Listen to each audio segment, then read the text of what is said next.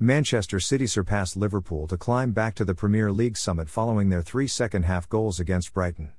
After a competitive opening period, Kevin De Bruyne spiced up the game as City restored their 1-point advantage. De Bruyne created the opener for Riyad Mahrez and provided the final pass for Bernardo Silva to wrap up the scoring 8 minutes from time. Phil Foden now beat the Brighton goalkeeper to seal the match off.